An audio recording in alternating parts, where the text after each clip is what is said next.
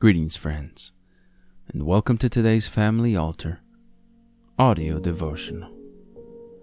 Our scripture reading today comes to us from the book of Colossians, chapter 2, verses 8 and 9.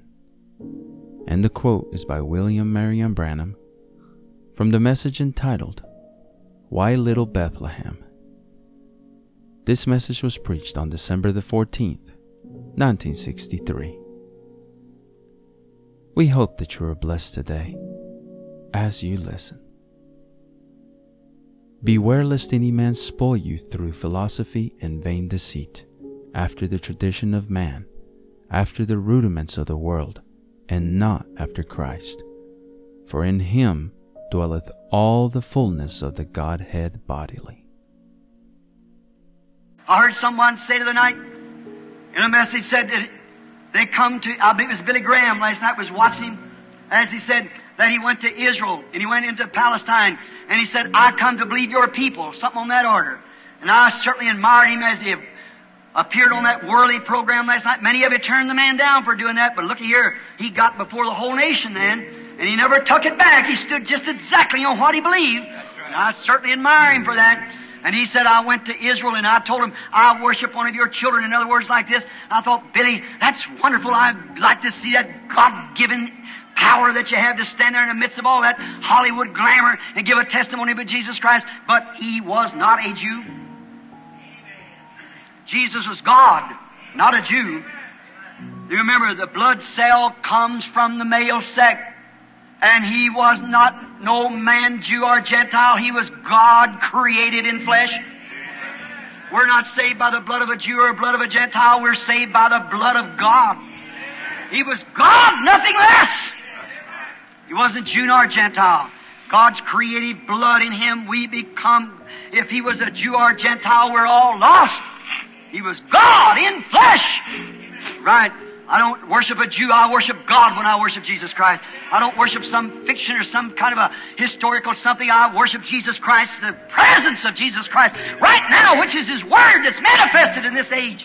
God in every age allotted His Word from the beginning. And every time each one of those ages pass by, God sends down an anointed prophet for that age. In the days of Noah, the days of all the rest of them when He made the promises. I don't care what kind of a condition the church got into, He always does that. He sends a man anointed, for the word of the Lord comes to the prophets. And here he stood there, each prophet, and was condemned by the organizations of that day, but he stood on the word and made the word live. Jesus was the fullness of God's word, for He was the fullness of the Godhead bodily, and in Him dwelt the fullness of God. God lived in Jesus Christ. God was in Christ, reconciling the world to Himself. Not Jew nor Gentile, but God. There He stood, making Himself how fitting. And God's own blood had to shed upon the ground from the innocent blood of Abel on down to redeem us. He didn't take His own life. He didn't hold His own life. He said, Father, is it possible this cup should pass from me? But nevertheless, not my will, thine be done. He give in to the Word. Today we can do the same thing. You can either take your creeds, take your so-and-so and go wherever you want to with it. But you can say, not my will, but thine be done. Come back to that Word of God. Take your tinsel of Christmas and do what with it you want to. But give me Jesus Christ in my heart. No matter how humble it is and how people laugh at it, or what's its nature. See if it does just like He did. If it didn't, then don't compare with this Word. Leave it alone. It's not Christ, because Christ is the Word. We trust that you have been blessed by God's Word today. The devotional you just heard was derived from Brother Tim Dodd's Family Altar devotional book.